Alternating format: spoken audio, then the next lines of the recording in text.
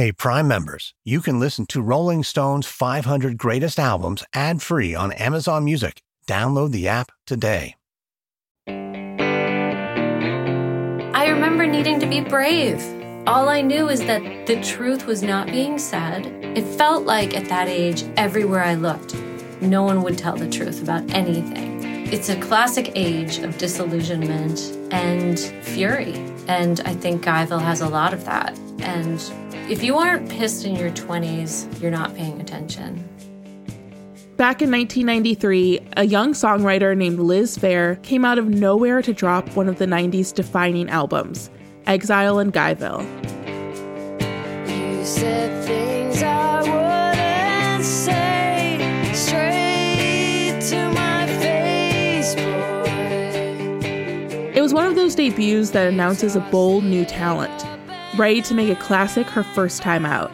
Liz Phair came from the Chicago indie rock scene, but she had a new story to tell, the secret life of an ordinary 20-something woman grappling with love and sex and insecurity. The songs were full of scathing jokes, smart-ass put-downs, and raw emotional confessions. It was the sound of Liz Phair finding her voice.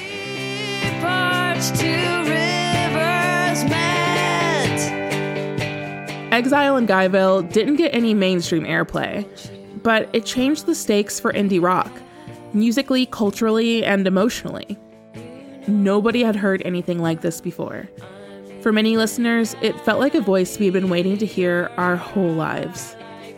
Exile and Guyville was Phair's song-by-song answer to the Rolling Stones' 1972 classic, Exile on Main Street. That might have seemed arrogant, especially coming from a girl who had never made an album before. But Liz Phair didn't conform to any of the cultural expectations for young female musicians, and neither did her songs. In the male-dominated music scene of the time, she was refusing to play nice. I knew I was in a boys' world, and I wanted to shout, "Here I come, I'm going to be in the boys' world." 1, 2, 3, 4, 5, break down, baby. I'm Brittany Spanos, senior writer for Rolling Stone, and your host for Rolling Stone's 500 Greatest Albums, the podcast where we dig into 10 albums off our brand new list. In this episode, Liz Phair's Exile and Guyville.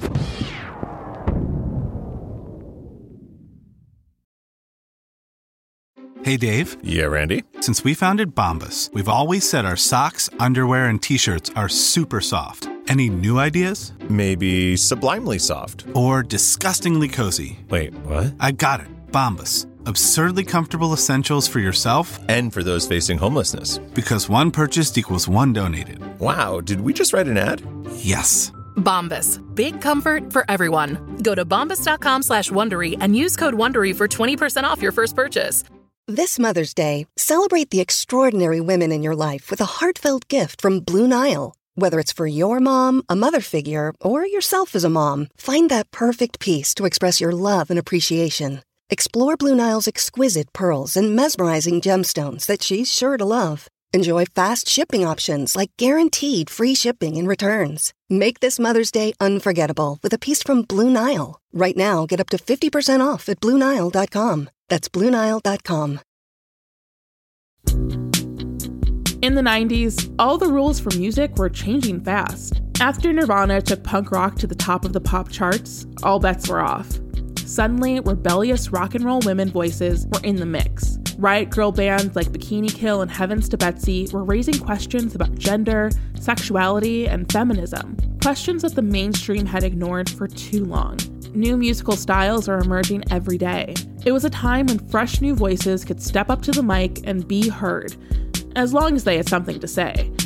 And Liz Phair had a lot to say.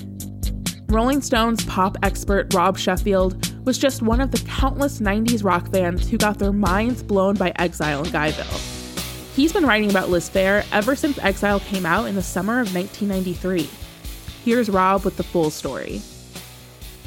Liz Phair had no band, no fans, no buzz. She'd never set foot in a recording studio. She'd never even gotten on stage. All she had was her songs. Liz Phair was just another 80s hipster kid living in the Chicago indie rock scene, right out of college. That's when she wrote the songs that turned into her classic 1993 debut. Exile in Guyville. I think attending Oberlin College had a lot to do. I was writing songs before then. Music was just a part of our household. I was always expected to play an instrument. I feel like my parents took their children to a lot of the same cultural events that they went to, if it was at all possible or appropriate. So I did have a sense of popular music at the time. Or, I remember being 3 and listening to Jesus Christ Superstar all the way through in the living room, just being in, really just like, wow, like a lot is going on. She was hanging out in the artsy Chicago neighborhood of Wicker Park, which became known by the nickname she made famous, Guyville. A lot of bars, a lot of rock clubs, a lot of bands, and a lot of guys. The scene was like, to be a part of it felt like being a renegade. You almost knew your fellow libertines because you would see them on the street from like 3 blocks away. You could just identify. It was like being part of a subculture. Our club was that we cared about this music passionately and we were invested in making it, seeing it, selling it, whatever. It was a club of passion. But Liz Phair had a secret nobody knew. She was writing songs about the whole experience. Just a girl and her guitar strumming songs into her 4-track tape machine in her bedroom. I had never recorded before. I'd never performed on stage before. All I had done is play songs in my bedroom. That's why she felt free to get so personal in her songs. She never thought anybody would hear them. She couldn't even imagine getting up in the spotlight in front of an audience. I'm singing entirely from the place of the privacy of a bedroom because most bands picture performing it live, which I never did. I think that's one of the tricks of Guyville is that in my mind, there was no question that I would ever get up on stage. I would never do something like that. I have no desire to do that. What a terrible idea.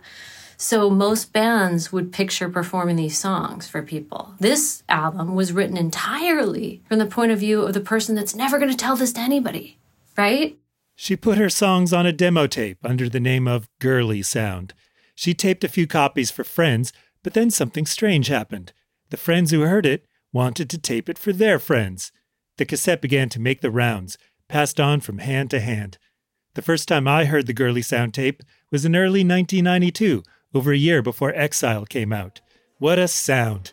Liz singing about love and sex and rage in her flat Midwestern twang.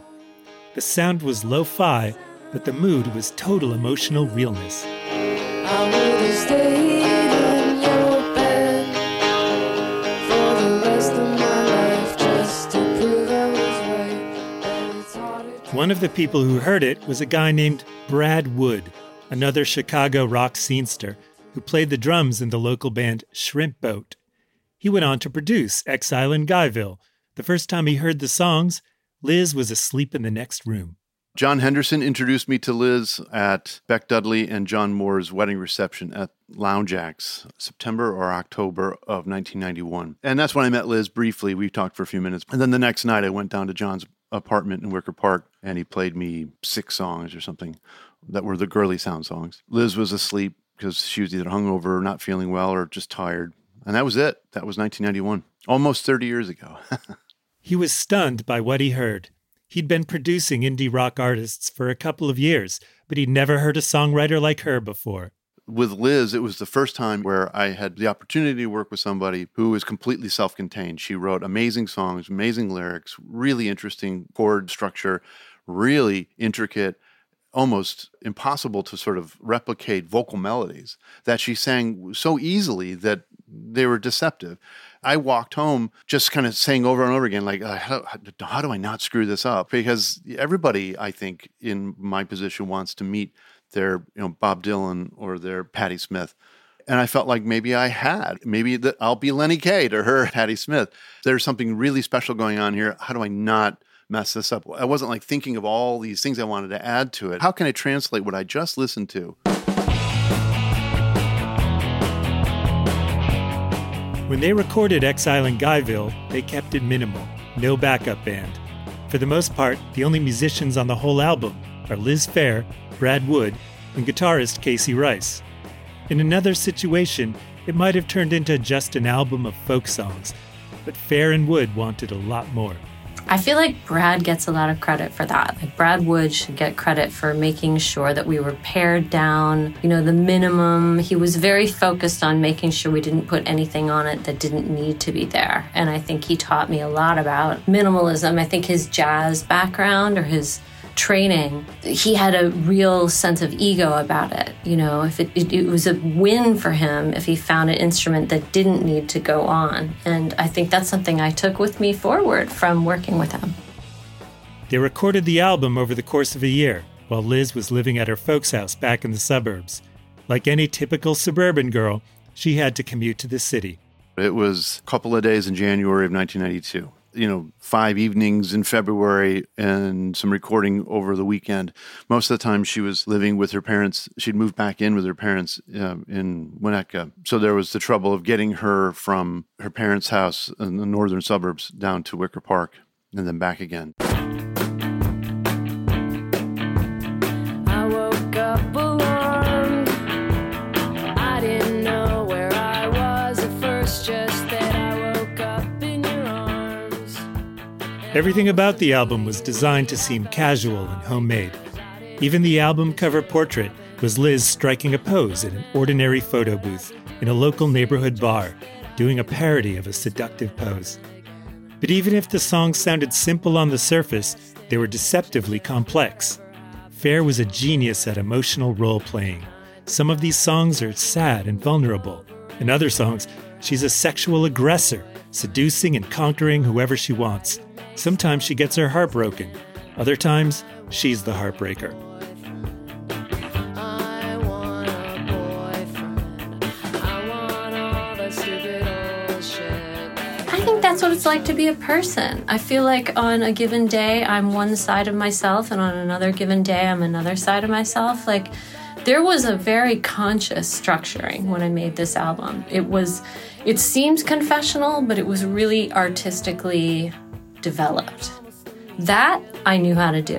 That I had experience with. Fussing with an art piece, I know how to do that. I wanted to make sure my character had all the facets shown. No, really, like truly, I sat there thinking, like, have I shown all the sides of myself? There was a real sense that women needed to be able to play complex roles in my mind when I was making Guyville. And I wanted to show contradiction. I wanted to show the ways in which we don't fit. We don't fit with our own personalities, or that you can be two different people and show different sides of your life, different sides of yourself. I wanted to absolutely push aside and carve out space for the complex woman, consciously, which is weird, but I took that very seriously back then.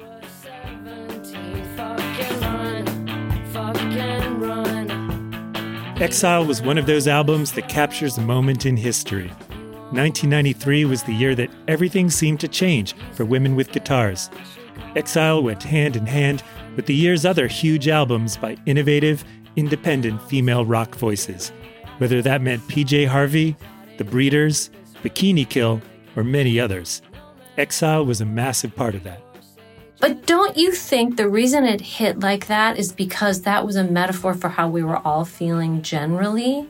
I always believe when something really takes off, there's a resonance throughout culture. Someone's articulating something that a lot of people are feeling.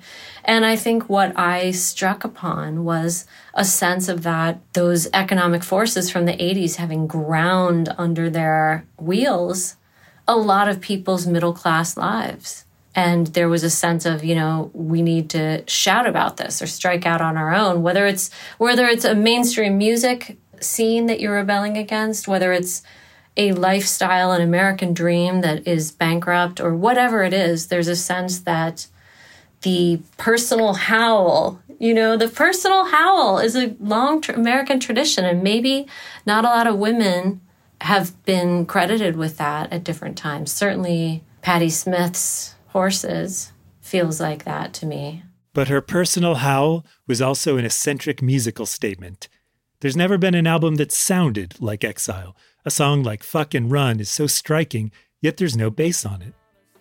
No bass guitar. It's two tracks of drums, Liz's one guitar, two voices of hers, me singing harmony, and then a track of sleigh bell. I can feel it in my bones. I'm gonna spend another year alone. It's fucking run.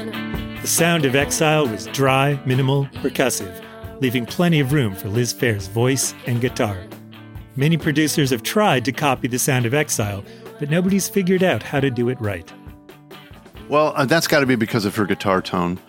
She was playing her little Fender Duosonic through her PV Backstage amp, which is like a thrift store amp, not a heralded piece of audio equipment, but has a really amazing reverb section. But it's a little amp that you can carry around with you easily. And we use a lot of chorus pedal, which is that sort of washy sound, and some compressor pedal, and lots of reverb. So it was already kind of a swirling sound. Liz is a much better guitar player than most people then realized. You said things I wouldn't say straight to my face, boy. Mesmerizing is another one of the album's classic songs. The bluesy guitar feels like a late-night confession in a smoky bar. Yeah, you can kind of feel the half-drunk whiskey and the cigarette. Like, you know, you can feel it there. I think when I hear Guyville, I hear the sadness, actually, which is interesting. I hear the sadness. Don't you know nobody parts two rivers? Part of the emotional impact was just the sound of her voice. Phair sang in a flat, conversational tone, self-consciously presenting the voice of an ordinary girl. That was why I did Girly Sound. Before I did Guyville, I did these tapes where I would speed up my voice and say these dirty things. Because I'd been in a class that had stated as fact that the young female voice had the least authority of any voice, including male children, of anyone in society, that the young female voice was the least authoritative, had the least credibility. So of course, you just want to say everything. You're like, really? So it doesn't matter what I say, or you're not going to listen to me, or my experience isn't valid or important? You go a little bananas, you know, when you're undervalued in that way. At least I did.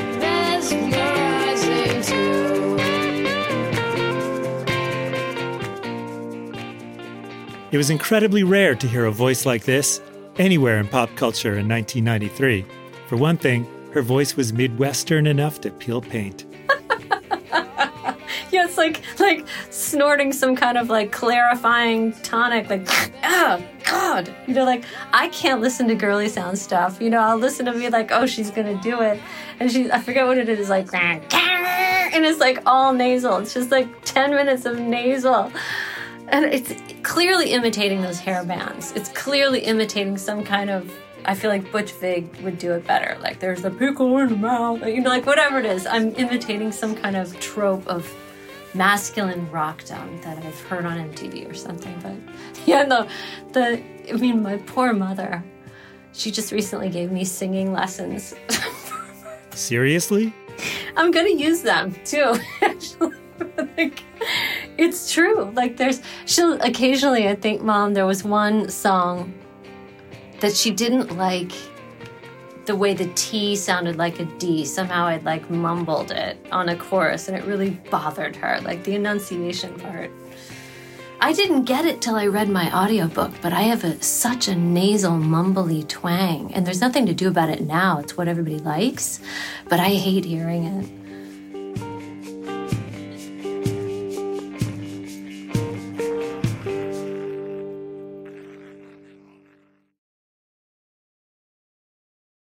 This episode is brought in part to you by Audible, your go-to destination for thrilling audio entertainment.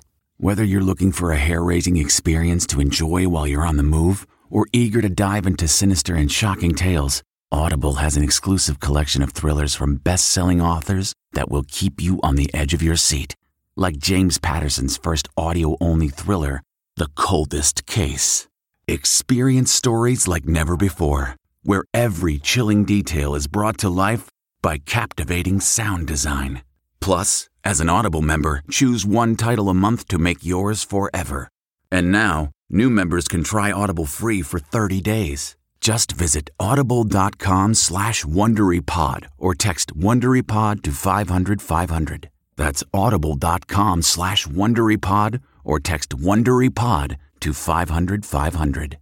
Hey, I'm Ryan Reynolds. Recently, I asked Mint Mobile's legal team if big wireless companies are allowed to raise prices due to inflation. They said yes. And then when I asked if raising prices technically violates those onerous two-year contracts, they said, "What the f*** are you talking about, you insane Hollywood ass?"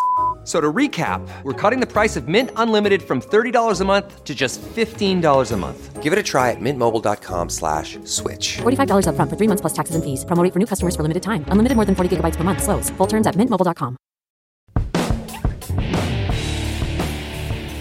Phair got taken for granted as a guitar hero. Even when people got fascinated by her voice and her storytelling, they'd often overlook her greatness on guitar. I think she's getting credit now. It took a while. I have always advocated for her genius on guitar. There is no one else that I've ever recorded in 30 plus years of doing this that approaches the guitar like she does. And I'm not much of a fan for folky guitar playing. So I was really happy that Liz wasn't a traditional guitar player. She's more an electric guitar player than she is an acoustic guitar player. And her chord shapes have more to do with like Glenn Branca or Joni Mitchell than with anyone else, really. I mean, she's just a really singular guitar player. Liz Phair planned the album as a response to the Rolling Stones' classic Exile on Main Street. Both albums have 18 songs. Each song was a reply to the role Mick Jagger was playing on the Stones album. I think a lot of Mick and the Rolling Stones are there in Guyville. They're everywhere in terms of the bravado that I'm showing, the dynamic throughout the record. I used their sort of expansive contractive map, but sometimes I played against it. I didn't want to imitate. I wanted to be inspired by, so I took their template and made it my own.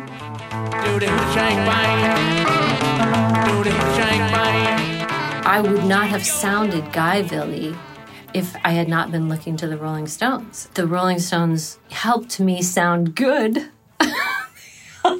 They helped me sound better. They helped me hold myself to better standards. They really did. Something that Liz Phair and Mick Jagger have in common, they're masters of disguise, playing around with sexual persona. It's so evident in his performance that the minute anyone brings it up, immediately you think, oh my God, yes, he's like the greatest actor. He's 100% physically in every part of his body embodying what he's singing. I think he uses his body like an actor, like a dancer. That's as much of the performance as his voice and the words. It's masterful. And sexy. It's sexy. One of the album's most famous moments is Divorce Song. It feels so dramatic, but it's just a couple in a car having a bad day together.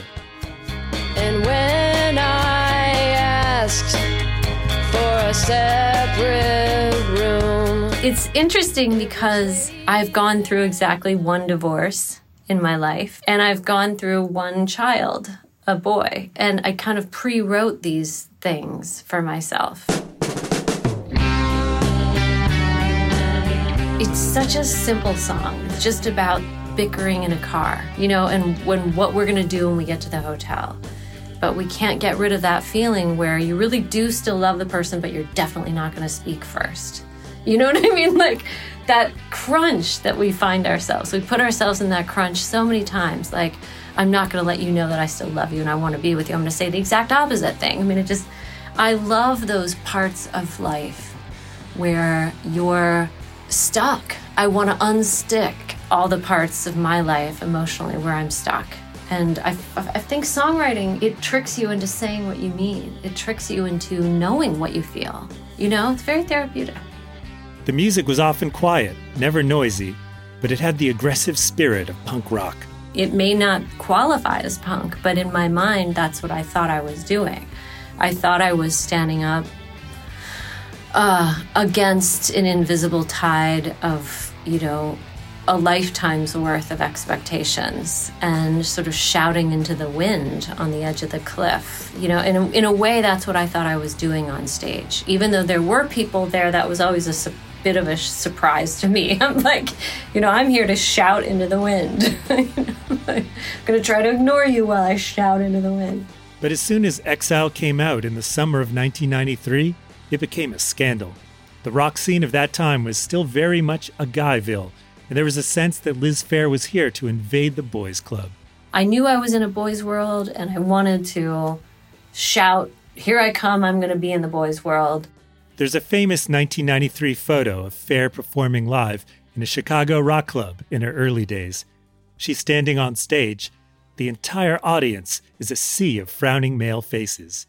You are literally looking at me singing divorce song to those faces. That's the world in which I stood up in. That wasn't just one night. That was every single day and every single night. That's how isolated and unusual it was to be the female creator. And there were other women. I was not the only woman on stage by any means.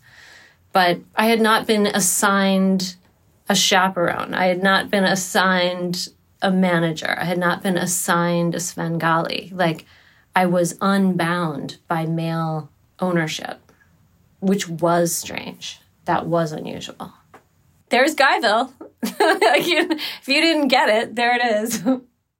That male-dominated audience was the wind she was shouting into.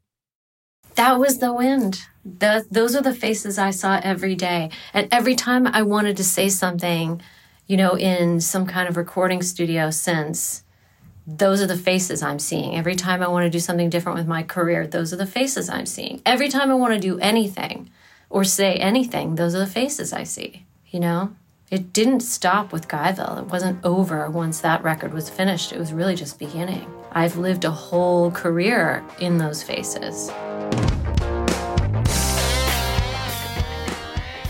Exile was a divisive, controversial album. There was a vicious backlash against Phair, especially in Chicago. As the album became more and more of a cultural phenomenon, the backlash got nastier and more misogynistic. The level of misogyny and entitlement that existed in the American rock and roll, indie rock world was really, really awful. I was only becoming aware of it at the time I met Liz and was working with her. It's like Don Quixote. She puts on the armor, hops on the horse, and goes after the windmills, and knowing kind of full well that she's going to encounter the same tiresome misogyny. But that's part of the legacy of Guyville. Liz Phair opened new doors for women to speak their mind with guitars. If you're listening to indie rock in 2022, you're listening to a whole new world of Liz Phair's. There's definitely a shared language. I feel like what I'm seeing when I'm out there is people who speak the same native tongue. There was the Guyville, and there was a way of speaking in Guyville, and then all these women came and have filled up their rightful places where they should have been all along. And there's a shorthand that we can share with each other. There's a shorthand for female musicians that there's just an understanding. We share the same problems, the same aspirations, the same challenges. It's like moving to a foreign country, not, learning the native language, but still longing to speak your tongue. And then all these other people coming, just like you, who also speak that language, your original language, and just conversing. You're still in that land. You're fully integrated. You don't want to go home. But all these people also speak your language, and it's this great community. That's exactly how it feels to me now. Fair night and day from what it was like when I was the only female for miles. Exile has gone on to become one of the most influential rock albums of modern times. People who weren't even born then still hear Exile as the story of their lives. That's the power of really amazing songwriting. That's just Liz's. She's just really gifted. She's a great writer. That's really what it comes down to. And so she's going to inspire people to fall in love with those words long after she's gone. She is on a level with Patti Smith and Dylan in my book. And I've been saying that for almost 30 years. I don't shy away from it. To me, that's who her peers are. Exile still represents that aspirational standard for today's most brilliant young songwriters, from Phoebe Bridgers to Waxahachie, from Soccer Mommy to Mannequin Pussy. Marissa DeBeese of Mannequin Pussy is just one of the countless great songwriters who takes inspiration from Liz Phair. I remember when I first discovered that record, I think it just spoke so much to exactly where I was. It was like one of those moments where you felt like someone had found your inner narrator and had put those emotions into songs, which is always a really exciting experience when you connect to something like that. How would you say she influenced you as a writer? I think kind of the fearlessness to not second guess the things that you want to say. Don't worry about stupid shit like your parents hearing it or your friends hearing it. Like, don't worry about the things that you say on record potentially influencing someone's idea that they have of you.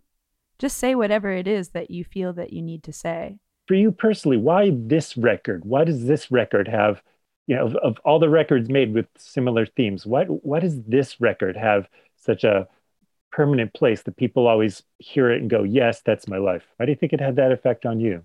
I think this is like one of the first times where I heard an artist who, also happened to be a woman who really at no point ever seems like fragile and out of control on this record. She seems so self-aware of the emotions that she has. She feels so like confident in them, and everything she says, you feel like she really believes. There's just certain things she says on this record that I just had never heard a woman express before outside of the confines of my own head. This like confidence that she has on that record too, to be singing a lot about these things. And I imagine coming from like the 80s of like the kind of gratuitous sex of like the Motley Crue era. And then here comes someone like Liz Phair who experiences a lot of those same emotions, but is putting them in such a different way that doesn't make you feel like an object, but actually in control of these really like universal human emotions. And I think maybe that's what it is it was like one of the first times I heard an album where the artist is like really openly discussing like sex and longing, that they're in control, they're not just the object. I really feel for the women of the 90s. They went through so much fucking bullshit so that the rest of us could run. And like we're still, I wouldn't say we're running, but we are maybe power walking now.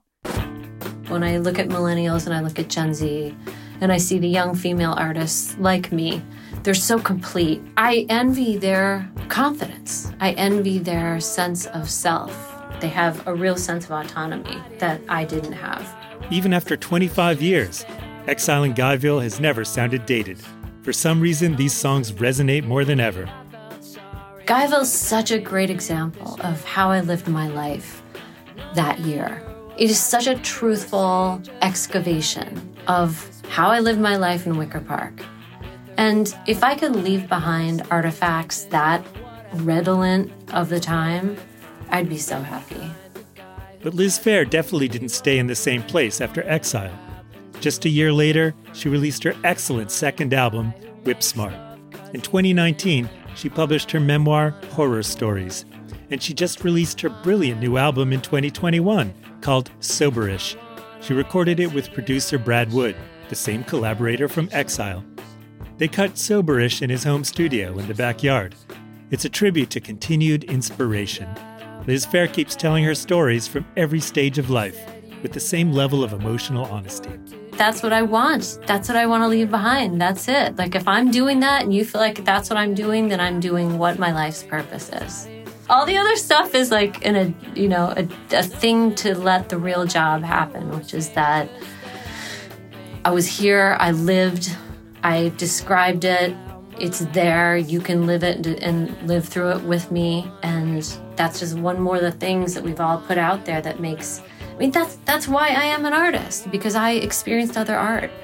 I'm an artist because they awakened me, because they showed me how to live my life. How to be awake and dreaming at the same time. And I think that's what the creator gets. Someone who's creative gets to experience that. And that is a drug in and of itself. Awake and dreaming is a pretty cool drug. Liz Phair's Exile and Guyville ranks number 56 on Rolling Stone's new 500 Greatest Albums of All Time list.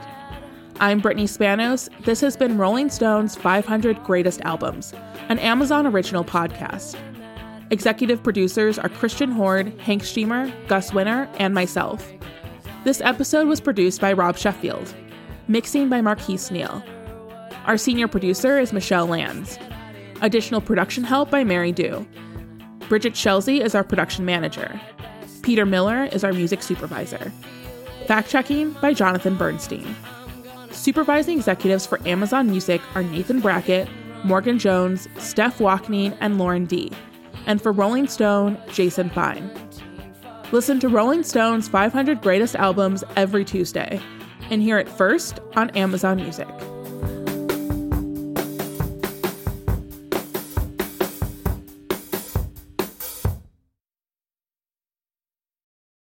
In the climate-ravaged year of 2072, the city of Pura stands as a miraculous green haven, a geoengineered paradise that protects fortunate residents from the global catastrophes of heat domes, fires, floods, and droughts. Demetria Lopez heads up Pura's public relations, tirelessly promoting the city's idyllic image. But when she stumbles upon a dark secret that, if exposed, would be the downfall of Pura's existence, she must decide who and what she is willing to protect. From Wondery, the makers of Academy and Dr. Death, The Last City stars actors Reyes Sehorn, Jeannie Torrado, and Maury Sterling. Follow The Last City on the Wondery app or wherever you get your podcasts. You can binge all episodes of The Last City early and ad-free right now by joining Wondery Plus.